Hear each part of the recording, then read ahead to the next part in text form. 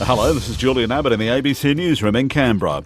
The ACT Health Minister Rachel Stephen-Smith says she's hopeful an expansion of Calgary's emergency department due early next year will see waiting times fall. Construction will begin today on the expansion. The most recent quarterly health statistics reveal just 28% of emergency patients considered urgent were being seen on time in Canberra's EDs.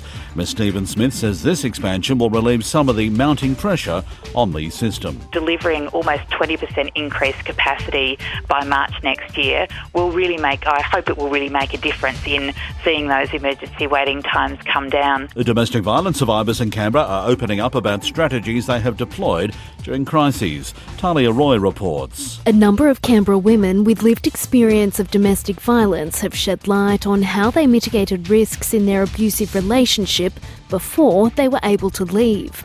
Early findings show survivors exert significant energy avoiding triggers. They attempt to talk to their partner about the violence, and often they reach out to the abusive partner's family.